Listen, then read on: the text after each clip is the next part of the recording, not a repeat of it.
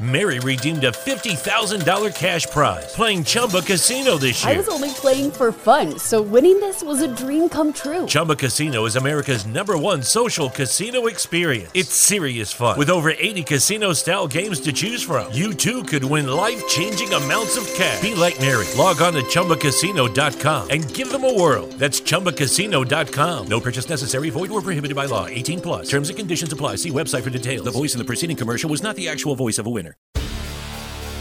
Hi, I'm Maria. And I'm Mike. And we're Team Ready. Black Hills Energy knows your home is where your heart is, so they want you to be ready. It's all about keeping you safe, prepared, and making your home as energy efficient as possible. Everything from how to weatherize your home to how to stay safe during extreme weather. Be ready for anything. Go to blackhillsenergy.com/Team Ready.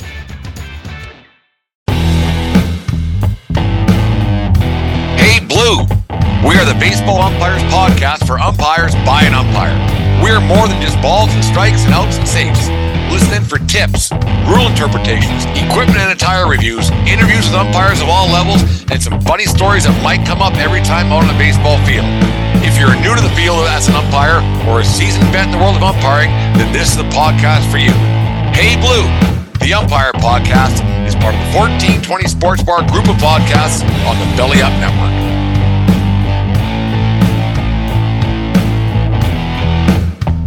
Hey Blue, the Umpire Podcast for umpires by an umpire. Show number 5 brought to you by Plate Crate. Bring the gift of baseball to your door. Use promo code FASTBALL20 to save yourself 20% on the gift of baseball. October 18th, 2022.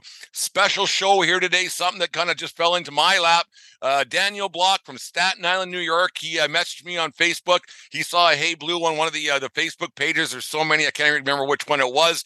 But he reached out to me. I got back to him last night. Now we're just doing this. It's sometimes the podcast world, it works in funny ways sometimes. Daniel, thank you for joining me down in the Yankee Tavern North. I see in the back of my first question for you was, are you a Mets, because being from Staten Island, New York, are you a Mets fan or a Yankee fan? And I already know the answer. Tell me how you became a Mets fan and not a Yankee fan. Okay, so I am a Mets fan, but to be fairly honest, I'm kind of the good sport Mets fan because I'm not too competitive. So yeah, no, I was. We were lucky enough to go down to the Subway Series back in late August this year, and got to witness my first Subway Series at Yankee Stadium with the Mets, and it was a lot of fun. And the basic, in general, the fans were very congenial to each other. It was a lot of fun, and there was a lot of good ribbing back and forth. So I didn't see any hostility sitting in section 203 at Yankee Stadium that night. So it was a lot of fun. It was a lot. It was different, but it was fun. It was really good. It's got to be tough in a city that size and that many different teams and different people and different.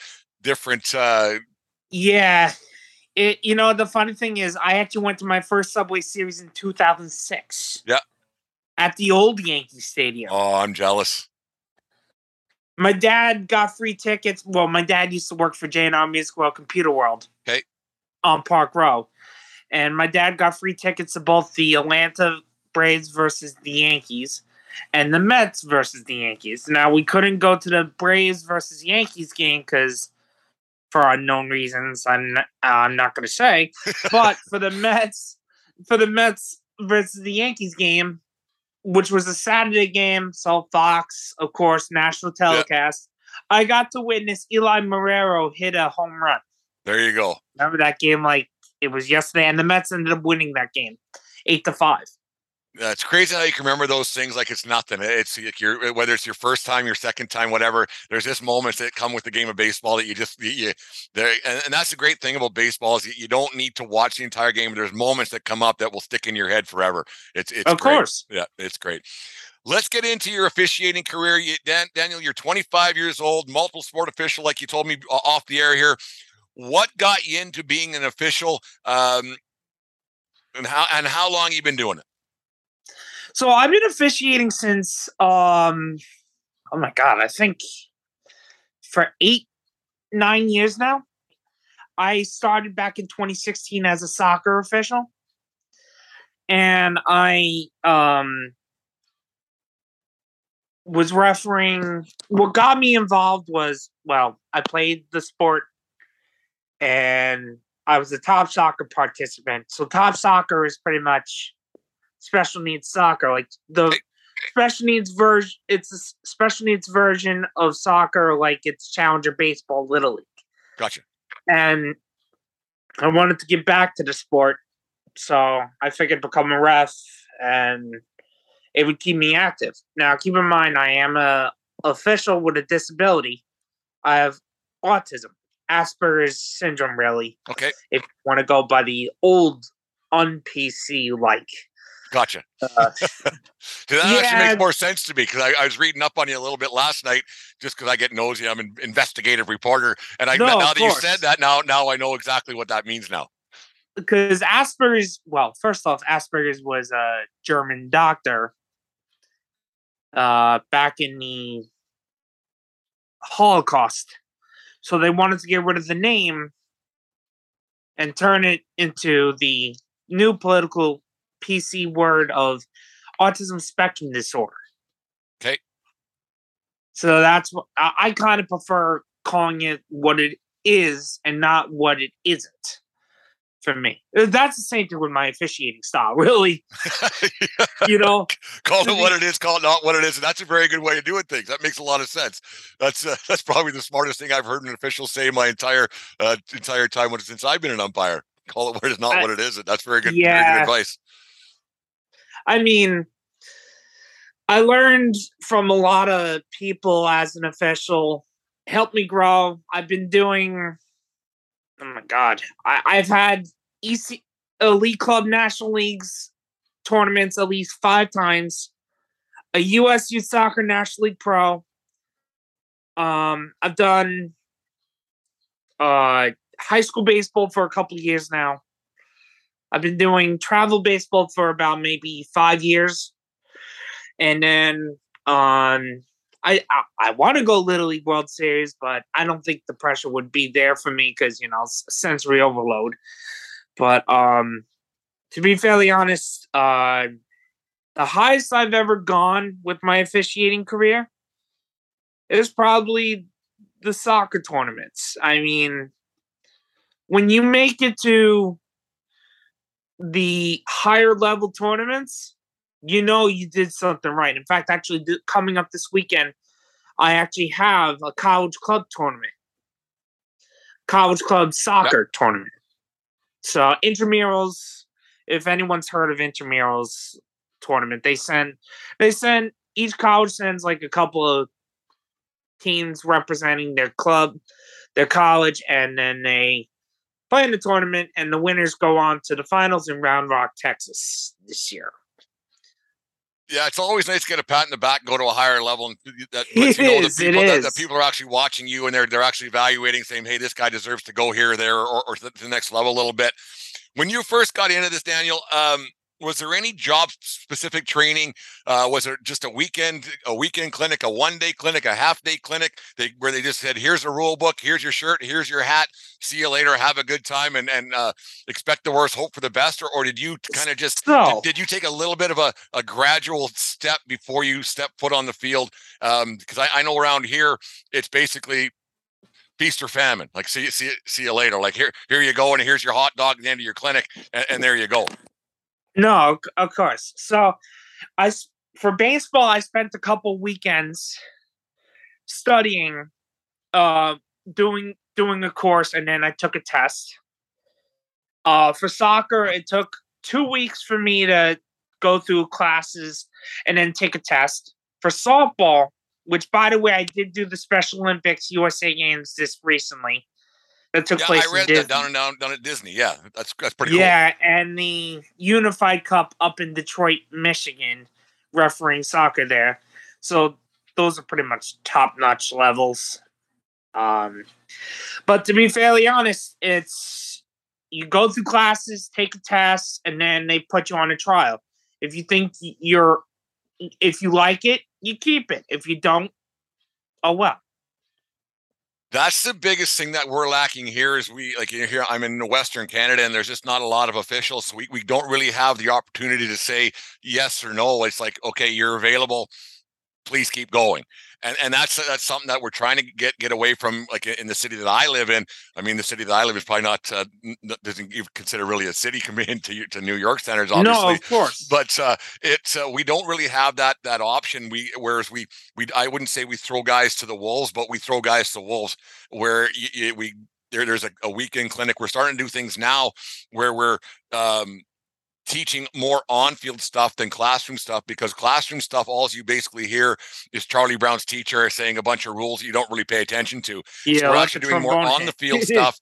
Exactly. We're doing more on the field stuff and then incorporating rules to say, stand here, do this, do that. And it's become a little more successful. We're struggling with having that. During the season, what kind of evaluating do you get? What kind of mentorship do you get throughout the season?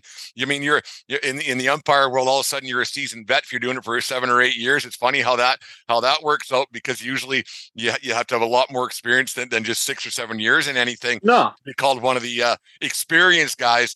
But during the season, what kind of evaluating do you get, and what kind of mentorship do you get? Or do they basically say, well, he's good, let's move on to the lower level guys now? Okay, so for soccer-wise, it's basically they keep going with top prospects. For baseball-wise, well, first off, USA Baseball doesn't sanction every umpire association. Let's start there. USA Baseball is just an independent. It's nothing like Baseball Canada. It's nothing like the WBSC. Even though I want to become WBSC, but I don't think I'll have a shot at it because of my body stature, but that's besides the point. I believe that evaluations are key. We go through video training. We go through clinics here and there. Evaluations per game. It's pretty much basically treated like U.S. soccer does its evaluations per game, per assessment. You pass, good for you. You get to move on to the next badge level if you try to certify again. Yeah. But keep in mind, U.S. soccer and every soccer organization requires a fitness exam. I have to be a grassroots ref. U.S. soccer changed the grade levels 2 years ago. It used to be grade numbers. Now it's just titles. So it's no longer referee coach. It's referee mentor. And for me, I'd rather stick at grassroots because I'm pretty good at the level that I am. I do high school. Yeah. Sometimes that's something that gets lost in the general thought process of officials, is that they get too big for their britches and they want to go to this level and that level, when at the end of the day, if you don't have the grassroots stuff going right, the rest of it doesn't work properly. And you absolutely and you still need mentorship, and you still need people to teach the younger guys coming up. And if it's a certain level that you're at, I mean, you could be the mayor of a town for 100 years and you're still a mayor of a town. Whereas if you try to go to a different level, it might actually harm you, and you might get to a point where you don't like it anymore, because man, all of a sudden that this has gotten a little bit faster than I wanted it to be. This has got a little bit more competitive than I wanted it to be. Whereas I was actually enjoying myself where I was, and now I went on to something I don't like, and you could lose your passion for officiating, because when you get to something that's more competitive, the coaches and parents can get a little bit more rambunctious. Absolutely. And to be fairly honest, even though I do high school level, and I've been doing high school level sports for quite some time now, and a little bit of travel here and there, I never wanted to go pro. Reason being is because everyone around my town thinks I'm that good of a ref at the level that I'm refereeing. Yeah. If you get opinions from other people in your sector, you should stay there. It's like, you know how honeybees work? A little bit. I'm not a scientist, but yeah. So if the honey's sweet, you stay there. If the nectar's sweet, you stay there. If the nectar's not sweet, go somewhere else. That's kind of with me. That's a very good analogy. What associations, baseball, other than like you said, USA softball, what associations locally are you involved in? So I'm part of the Staten Island Baseball Umpires Association, which covers perfect game tournaments for the Northeast in Staten Island, New York City. I work for Frank Mercado as my assigner for that. I work for John Galante, who's He's the Northeast. good. I watch his YouTube videos a lot. Yeah. One day that's kind of a goal of mine for Hey Blue to get him on my show, and we'll discuss I can this get him for you because he seems like a really knowledgeable guy. He seems like a fun guy, and seems like a logical person. From what I've seen, maybe he's not. Maybe the perception comes across, but he seems like he's a really knowledgeable, logical official. I could get him for you if you want. I'm That'd very be great, good friends with him. We'll talk about that afterwards. Yeah. No, of course. Yeah. I work for him. I work for Keith Hoffman, who's in charge of USA Softball Union County. I work for SCOA, which is Schools and Collegiate Officials Association, which covers high school soccer in the north of New Jersey. And I work for, besides US Soccer, on State New Jersey Referee Committee, Middlesex County and Union County. Sound like you're a busy guy, and you got a lot going on with soccer and baseball and softball and the like. How many games a year do you do with the three different sports? And is there ever a time where you go, I'm good, I don't want to, or you get like, because me personally, I did 100 and some games this year, whatever it was, which isn't a ton probably at your standards, but there was times where like you just go, I really don't wanna, and then once I'm there, it's fine. But sometimes it's the thought of going that's worse than actually doing it. Do you get that point? First off, how many games a year do you do in your three sports? And then do you ever get those feelings like, I would rather just sit in the couch and watch the Mets game? The funny thing is, I always have season withdrawal when it comes to the season ending. I never want to stop officiating, and that's kind of me. And I work between maybe 10,000 to 20,000 games a year, depending on the assignment.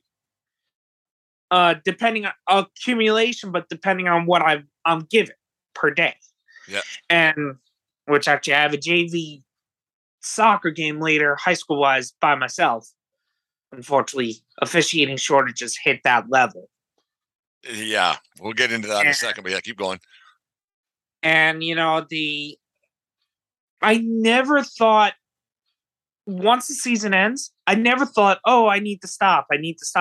No, I just want to keep going. I want to add more sports to my resume. And so, in my opinion, if you keep going, it's just a matter of pick the sport that's best fit for you. I mean, sure, I do a little flag football on the side. Indoor flag. Yeah. And it's played on a turf with you'll get a kick out of this, but the local rink is no longer a roller hockey rink.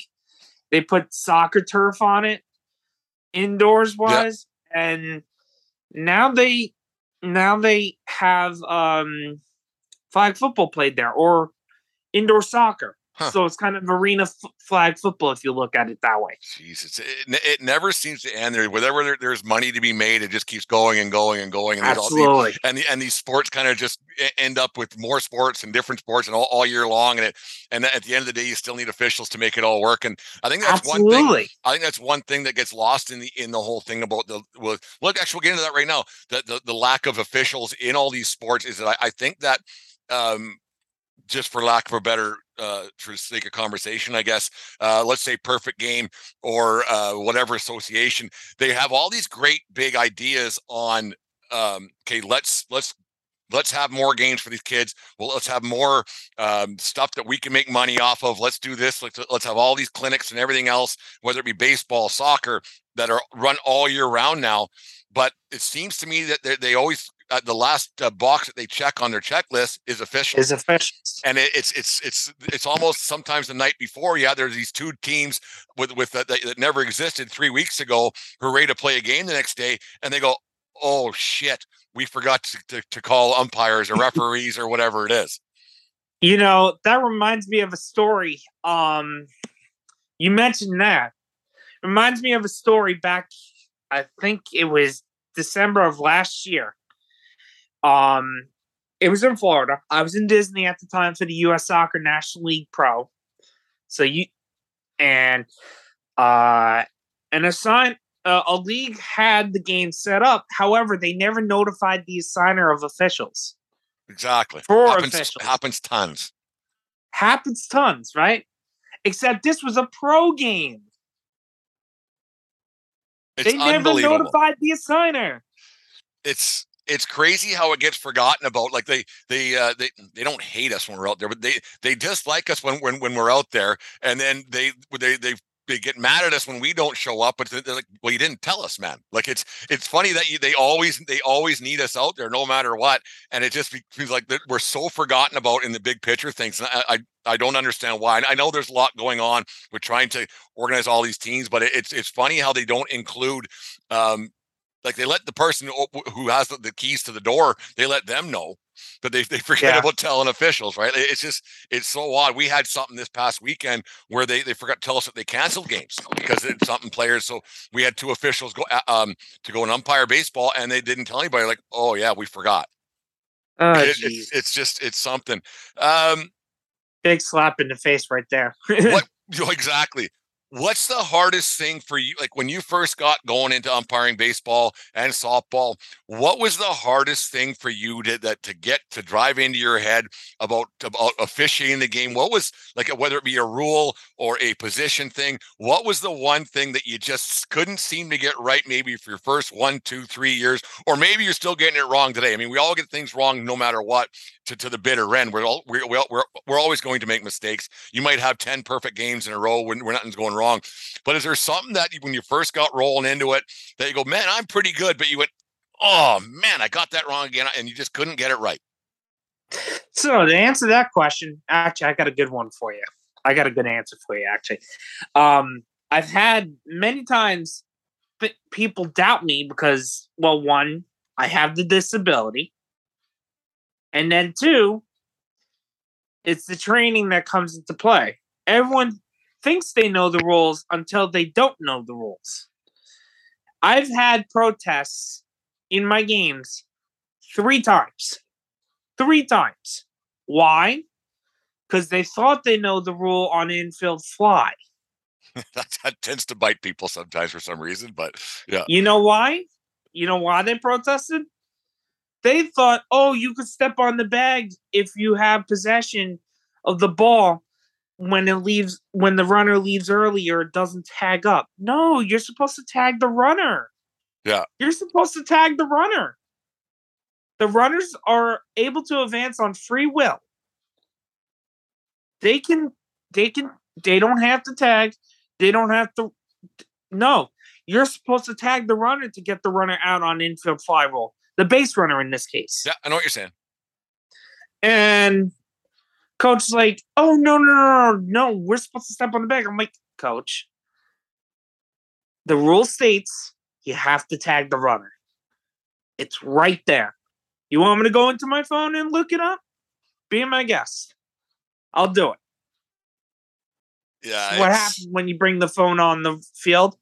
Works out for you one way, but then it doesn't work out for you in another, because in the end, he ended up protesting it. But I ended up winning the protest because in the end, the coach was wrong. And I ended up leading to an ejection. I had a situation a couple of years back where a coach kept trying to bring the rule book onto the field, and I said, "You bring that thing out here one more time, you'll be sitting in your car right away. Do not." And I said, "Would you just quit it?" I said, "I got it right. Just don't. Trust me on this one. Do not do that. Do not do it." Yeah. So it's okay for him if you want to prove him right. I mean, judgment call, one thing. Yeah, sure, reject him for that. But if it's a matter of a rule differential, show him the rule. He's got the rule book.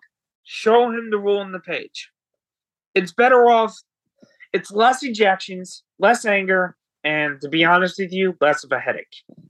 Throughout the year, ejections. We talked about the other night with my friend Matt on the show. We try to stay away from ejections as much as you can. I find that it kind of hurts the game a little bit, and if people get all rambunctious and revved up, and it puts a negative damper on a game that in general most people don't care about 20 minutes after it's done. Like you get a kid a Slurpee after the game is done. They didn't even know they played that game that day. It's usually the parents and the coaches who get revved up.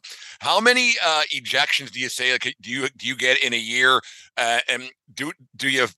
How are things in your area with coaches, with parents? Is there a rule? Is there a certain protocol that's supposed to be followed once they enter the playing facility? Like how many times a year do you have to go? Yeah, your participation is no longer required at this event. So I have had to give warnings at least 5 times. I've gone straight ejection over balls and strikes. That's pretty much an automatic, yeah. 10 times. I've gone warnings to both sides and 2 ejections for unsportsmanlike conduct. Now, keep in mind, in the NFHS world, which is high school rules, unsportsmanlike conduct is supposed to be the warning. But it can be used at discretion if the players does something like, I don't know, curse at the opponent, initiate problems, come back with a retaliation. Penalties are assessed against the team, can be it's discretionary. I've thrown out maybe 5 players. I had a kid call me racist once. That's an automatic for me. Like that's an automatic. That's an automatic for me. There's like a lot of these conversations because we're supposed to be the adults. I mean, I got a few years on you, and you're supposed to be the adult. And there is times where a kid might say something, and you got to remember that he's a kid. Sometimes he's 14, sometimes he's 12, sometimes he's 17. Doesn't even really know what he's saying. So you go, okay, well, whatever.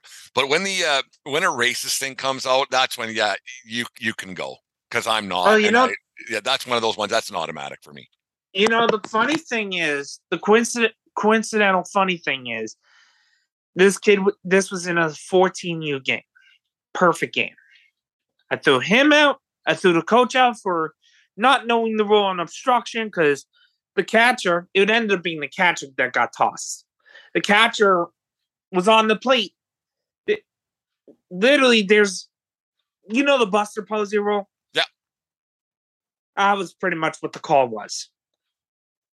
Obstruction. He goes to retrieve the ball it pulls him off the plate, but he's starting from the plate. In my opinion, does the runner have leeway to get to the plate? Absolutely not. Why? Because he's going straight, and the ball pulls him and the ball pulls the catcher into the baseline. Ball pulling to catcher, that's fine. However, he started from the plate. If you're going to start from the plate, no, we're not going to get we're going to give that obstruction every time. However, it got the head coach tossed. Well, first off, he started from the beginning with, the field was not playable because the bases are out of dimension. I'm like, leave your tape measure at home, dude. I mean, I don't have a measuring tape. I know one thing's for sure. This is how it's been the entire day. This is how we're playing the entire day. And quit reaching, man. The coach was looking to pick a fight. He was looking to pick a fight. He was ready to go home early. And it took until the 5th inning for him to get tossed. What do you think the thought process is there? Like you said, it was U14. Like, what do you think the thought process is there for a coach to go out there and for parents to put their faith in this guy?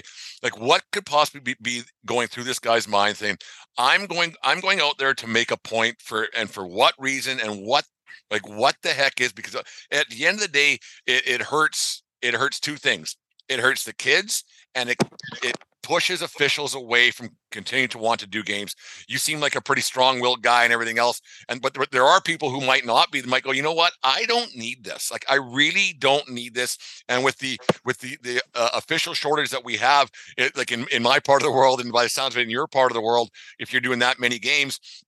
Mary redeemed a $50,000 cash prize playing Chumba Casino this year. I was only playing for fun, so winning this was a dream come true. Chumba Casino is America's #1 social casino experience. It's serious fun. With over 80 casino-style games to choose from, you too could win life-changing amounts of cash. Be like Mary. Log on to ChumbaCasino.com and give them a whirl. That's ChumbaCasino.com. No purchase necessary. Void where prohibited by law. 18+. Terms and conditions apply. See website for details. The voice in the preceding commercial was not the actual voice of a winner.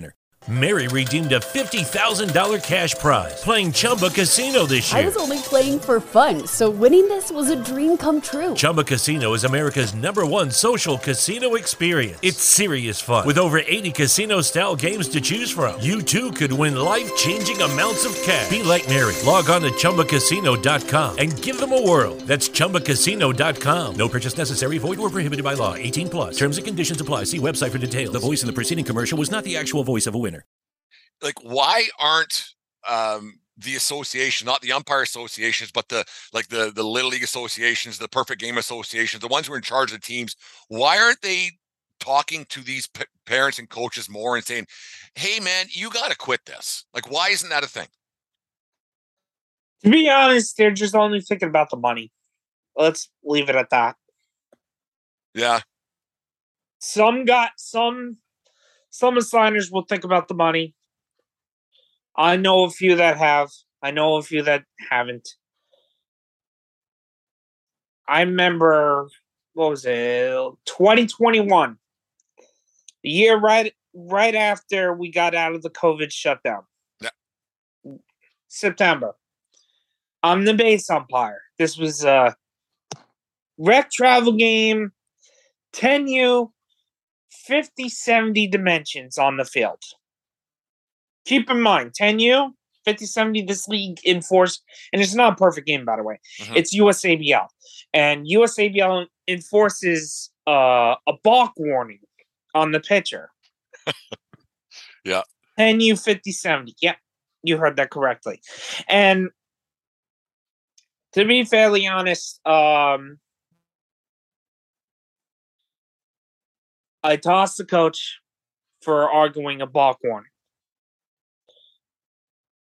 He calls his police buddy to get me removed from the field. Unbelievable. This guy has had a habit of doing this. So why is he allowed to coach? Ask Brian Delahunt. Brian Delahunt is the commissioner of USABL. Let me tell you something. USABL may be the worst baseball organization I've seen in my life. There's so many, and it's just a money grab. And we don't want. We'll actually get into it. Why not? Who cares? It's crazy to me. It is. And to be fairly honest, I haven't worked for that organization since. And when I commented on their page about, on their Facebook page about the incident I had, they blocked me from commenting. That's crazy to me. It's actually insane. You talk about the COVID shutdown when we went through it here in Canada. We didn't get hit nearly. Well, I shouldn't downplay it, but you guys got hit really hard there in New York. Yeah, we did. It was bad. Whether you believe it or not, we're not going to get into that. There's people who still whatever, obviously, but no, of course. I actually had COVID a couple months ago. We lost one of our longtime umpires here to COVID. Actually, Mitch Ball passed away. It's terrible. But when we first got out of the COVID shutdown, WCBL, it's a college wood bat baseball league, and I had the plate in the very first game here in Lethbridge, and the two coaches came to the home plate meeting, and I said, okay, we're lucky to be here. We're not doing any of that other crap you guys are accustomed to doing. We're going to enjoy ourselves tonight because we didn't get to play last year. We're going to have a good time tonight, and any yipping, just escort yourself out. Let's have some fun. And it seemed to work pretty well. Whereas, a lot of coaches, they come out, and I'm not a sheriff out there by any means. And you get coaches who come out, and I don't understand the reason why they do that. And it pushes officials away, and especially younger kids who maybe don't know the rules as much, don't have the mentorship that they should have, and I don't understand the reason why grown-ass adults are doing that to kids who are sometimes 13, 14 years old, doing their first game ever and get bullied into it. How is it like in your area and your part of the world? I know we have some situations here that go on a week in, week out basis with a certain few guys. What are things like there in Staten Island for you when it comes to I'm pretty sure bullying you heard and everything else? Yeah. I'm pretty sure you heard about the incident that happened in Jersey with that umpire getting punched in the face by a coach from Staten Island. Yes. That same coach, I happen to know him, unfortunately. Well, everybody knows somebody, right? See, the problem is the league that the incident happened, they don't discipline their coaches. And that's the problem. That's what happened to me. The guy gets away with it. And then that happens. Are you thinking of going to a game or a concert in the coming days ahead, or do you already have tickets and want to upgrade where you're sitting? It's simple. Go to SeatGeek.com or the SeatGeek app. They have tickets for all sports going on right now, as well as concert tickets to shows throughout North America. And to make things even better, use promo code 1420POD, that's 1420POD, and receive $20 off your first purchase. Once again, that's promo code 1420POD at SeatGeek.com or the SeatGeek app.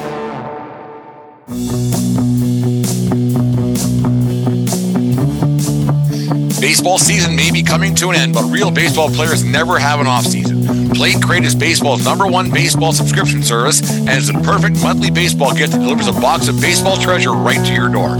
Every Plate Crate contains 6 to 8 unique baseball items, including gear, snacks, training aids, accessories, and apparel. Plate Crate has a different monthly theme and has a retail value of $85 per crate.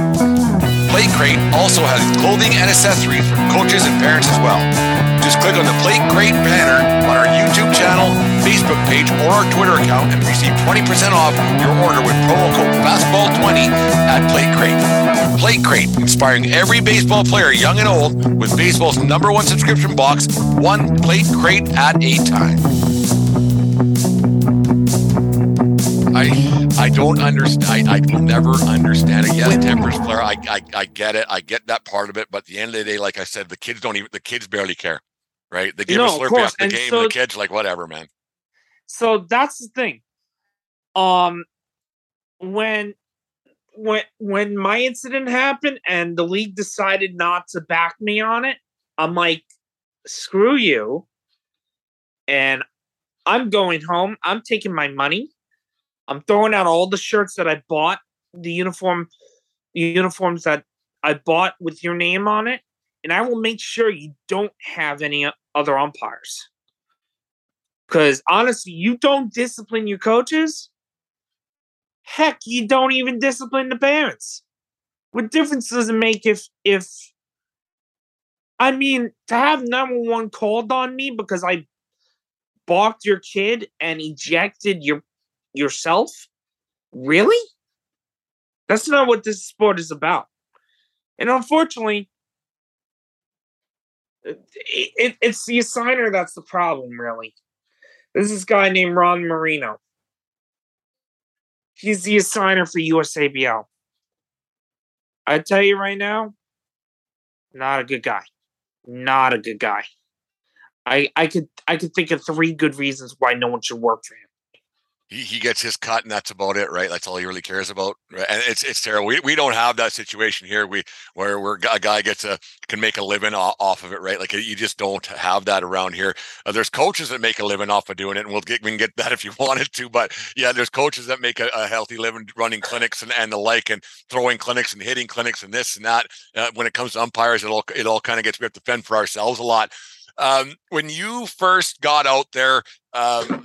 What is one thing that you really wish you knew a lot more of? You had your fancy new pants and your fancy new shirt, and you're out there, you're excited to be out there.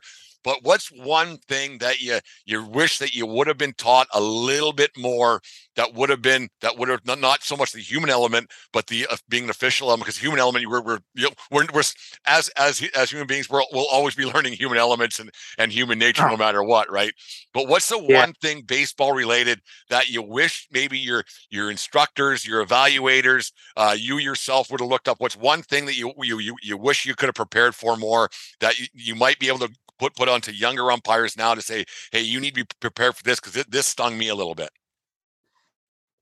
To be honest with you, there's one trick in the book that I have not learned yet, and still haven't learned yet. That is having patience. I've never had patience with I remember one game I had to throw out a coach because he told me to get out of the way, even though the ball got stuck in my mask. Mm-hmm. And I was like, don't tell me what to do. Don't tell me what to do. I'm right there in the position. Tell your catcher to block the ball better, and I won't get hurt.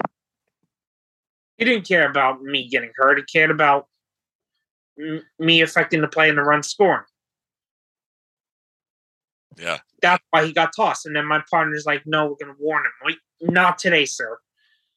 My call, my judgment. He's gone, and that's the game. He was the only coach there.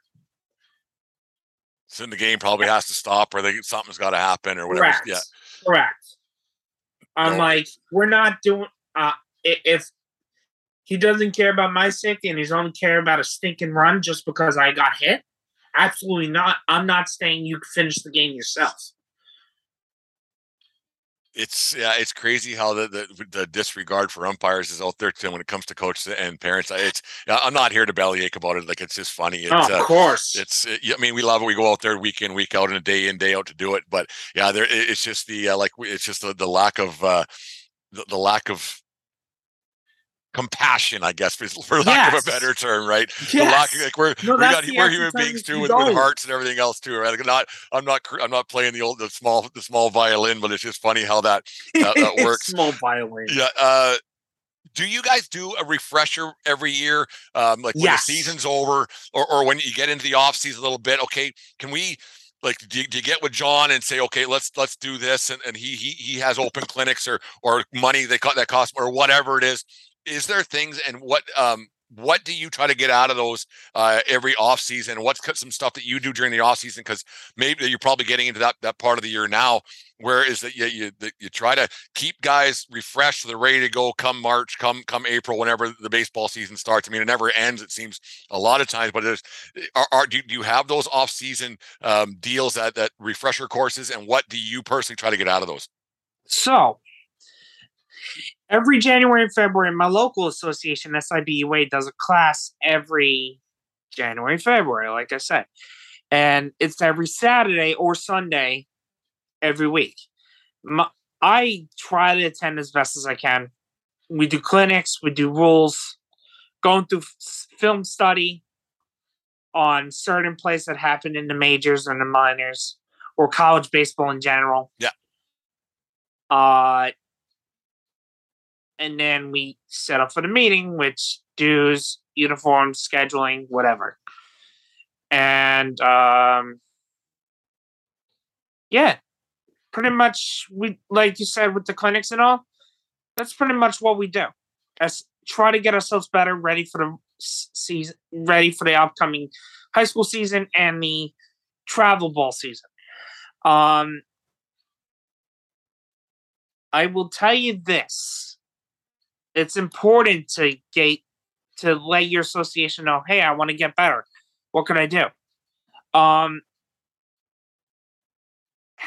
If your association does not have a game plan on how to get yourself better, don't go back.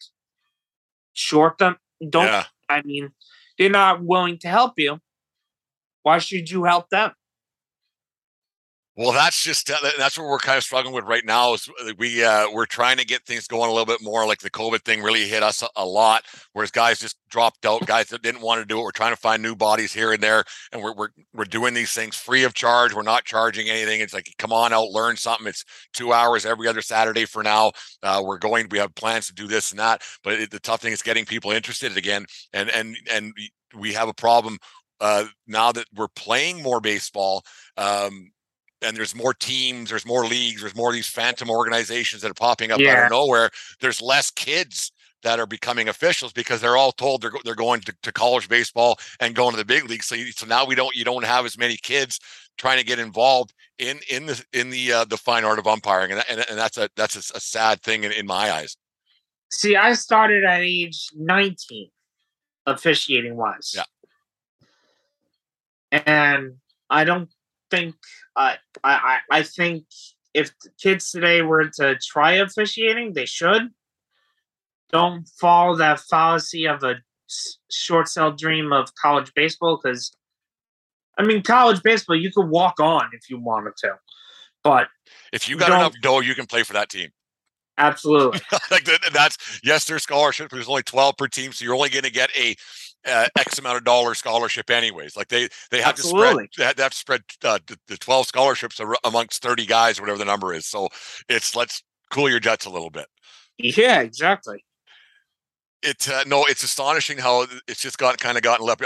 Let's not kid ourselves. Being an umpire isn't the coolest thing in the world, and a lot of people don't. It's not that your people are there to see umpires very often, but they like when a guy's doing a good job, they do appreciate it, and they do. You do sometimes pull one kid out that go, hey, that's kind of neat. I want to try that, and that's one thing we have to do. No matter where you are, Staten Island or Southern Alberta, if we can get a kid to go out there, do you do a little bit of help trying to recruit younger kids, maybe a catcher, maybe a something? Do you ever talk to a parent and go, this kid your boy seems interested, or your girl for that matter, they seem interested in the game a little bit. What do you do to try to recruit a little bit? I'm not saying you're the full-time recruitment guy for your association, but is there something that you do while you're on the field to try to get kids involved in the fine art of umpiring? So I actually talk to the high school students a lot. And I try to talk as many as I can to the baseball teams, or to the softball teams, or girls softball, or trying to kind of get into many sports teams as possible. I tell them, listen, college, depending on the college that you're going to, you're going to have to pay for it yourself. If you want to start making some money and stay within the sport, officiating is the way to go. 100%. 100%. When I was in college, I graduated, but don't like talking about it. I actually paid my officiating. I paid my way through officiating game fees, and it helped me a lot cover the costs. And I said that to a lot of kids. Like we have, lack of better, it's a junior college program, Canadian College Baseball Conference here in Lethbridge. There's a 10 team league or conference, I guess. And I said that to a lot of players. I said, hey man, like, if you want to be part of this, there's only so many coaches. There's only so many guys. If you want to be part of the game and you can make a couple of bucks, yeah, you're not getting rich doing it, but it's something that's the income a little bit. And you can be part of the game forever, like for literally forever. Most kids don't play past the age of 18.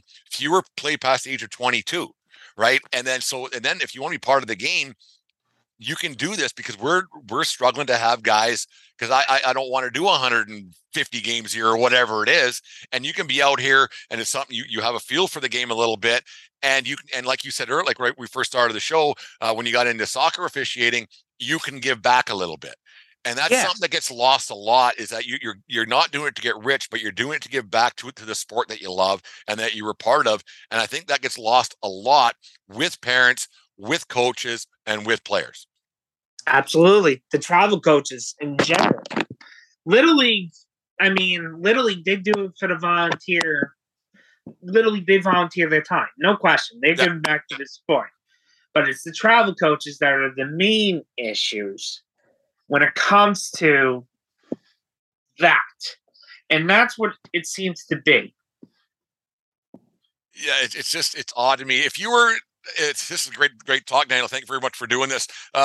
If you were given the magic wand and the crown and the whole bit and become king of the amateur umpire world, and you could find a way to solve all the problems with a couple of, you get 3 wishes, I guess. You get 3 chances to tap the issue on the head. What are 3 things, if you were given the throne for a day, what are 3 things you would do to help amateur officials, to make it better for us, to make it easier for us, and the like, if you know what I'm kind of getting at? Okay. So, one, I'd like to see more officials with disabilities. I'd like to see it. I mean, I'm one of very few. You got me, you got Bill Freed, you got Justin Fletcher. There's the lack of diversity in officiating. Sure, we're talking, other than race-wise, there's not enough disability officials. Kind of get pushed aside a little bit because of it. Yes. So that's one. 2, I'd like to see a little more helmet cam or camera footage of official,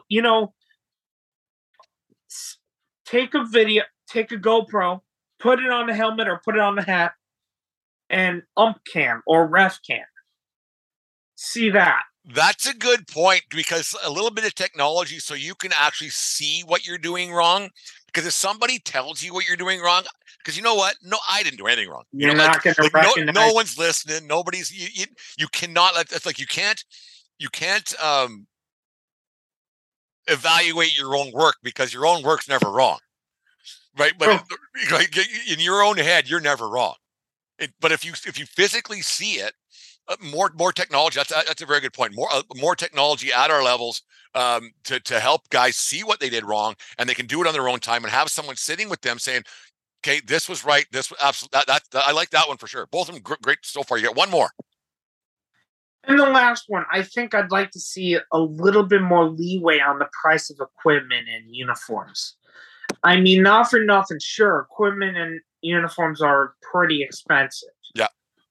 But, however, you're trying to gain more officials, at least give them a uniform credit or something to... Because you know what the funny thing is? I'm friends with... I know a lot of people that do, for career-wise, police work and all. Yep. Auxiliary police. Auxiliary or any governmental work, they get a uniform credit to pay for uniforms, and it goes back into the pocket of the government. That's what happens in New York City, that is. Yeah. I personally think there needs to be a little bit more uniform credits when it comes to the equipment and uniforms trying to sign up officials. Give them some money to start their way through, instead of having them buy it their own way and just not know what to do. Well, that's the biggest thing. And that was one thing my friend Matt, I had him on the Hey Blue podcast last week. He was talking about the biggest thing that he thought he could have done right was know the rule book more when he first went out there, and look more official. Like look the part a lot more, because you go out there with a little more confidence. You go out there with you're not getting frowned upon right off the bat, because appearances, a lot of what we do is smoke and mirrors. So if you go out there looking the part, you're less likely to get shit on throughout a game, because you have the proper pants on. As dumb as that sounds, as ridiculous as that sounds, if you are wearing Bermuda shorts and a tank top and get every call right, you're still going to get yelled at. But if you're wearing the fancy hat, the fancy short, the fancy shirt and the pants and the proper shoes, people go, yeah, he's right. Right. So it is funny. That's one thing we're trying to do here, is hook up with the different suppliers. And then we do have some money in our kitty a little bit, is if we get new guys who can't afford this, can't afford that, we'll buy it. We'll take a little bit off your game fees, a little bit here and there to circumvent that a little bit, instead of having a guy jump out and having to spend $2,000 on his first day. I personally think a uniform credit may be the better idea. Yeah. Well, 100%. Because that way they have the money right there, and then they could use it, to pay for the uniforms, and then start working. Then you make the money back real quick. Yeah, we're working on something on our end to try to get that. 'Cause we had a few guys out this year when I went to some games, looking here and there just to see what was going on. Not so much an evaluation thing, just to watch. There was guys just wearing whatever they could. I was like, that's part of the problem right there. And if you don't look professional, you probably aren't going to be professional. No, of course. And it's just one of those things. And that's a very good point, is to get the uniform credit out there. No, 100%. Daniel, it's very good talking with you. This is a great talk. I'll have you on the show again. You were telling me off air before we started rambling about officiating that you got yourself a podcast. Tell me about it, where it can be found, and you'll send me the link, and I'll put it out to the masses and the rest. What's going on in the podcast world in Daniel Block's part of the world out there in Staten Island? So, my podcast is called Interesting Interviews with Daniel's World, and I've interviewed drummers, officials, musicians, pretty much anyone I could find to get to know them, to let them tell their story of who they are and what they do. First of all, I cordially invite you to come on the show. It's an audio podcast too. Yeah. I've interviewed Tammy Mitchell Woods from Drummer Girls United. I've interviewed Brendan Malarkey from the New York State officials. I've interviewed dozens. I have about maybe 15, 20 episodes. Yep. Check it out on Spotify.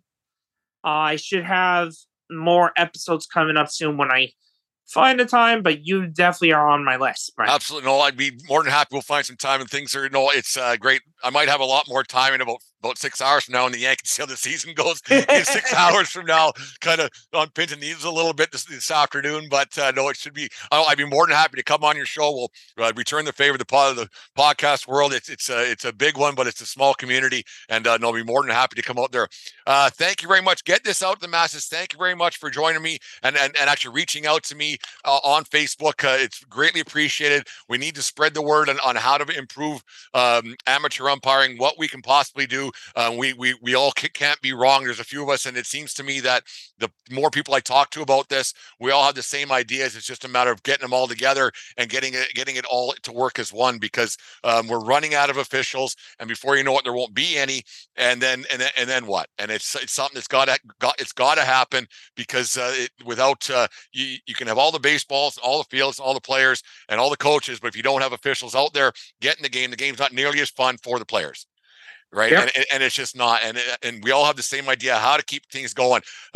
Thank you very much once again, Daniel, for coming on Hey Blue, the Umpire podcast, for umpires, by an umpire. It was greatly appreciated. Do you have any closing remarks that you want to end the show with? Got to be something. I do indeed. I do. Well, first, thank you for having me on the show. Second, if you haven't thought about becoming an official, do it. We definitely need you, because it's a desperate shortage right now, and I've been getting emails all over the place about openings left and right. And 3, stay safe, stay healthy, and hopefully I'll see you in the future on the field.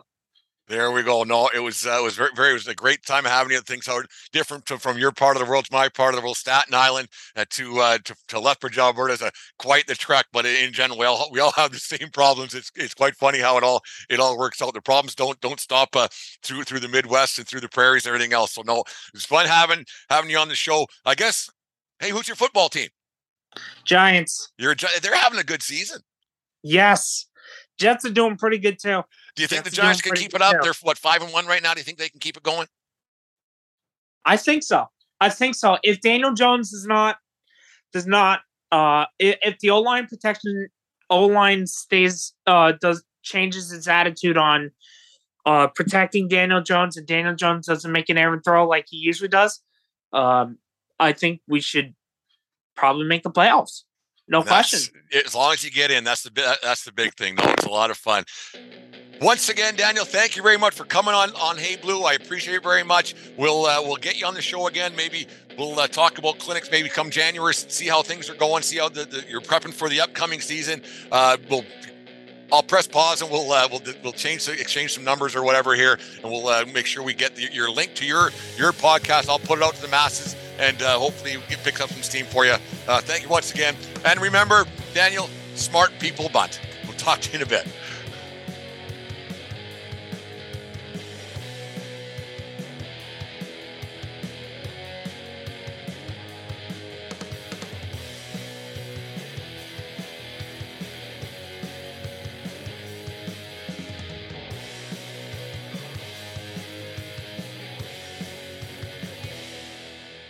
Thank you for listening to this Belly Up Sports Podcast Network product. Some said we go belly up, so we made it our name, and we're still here.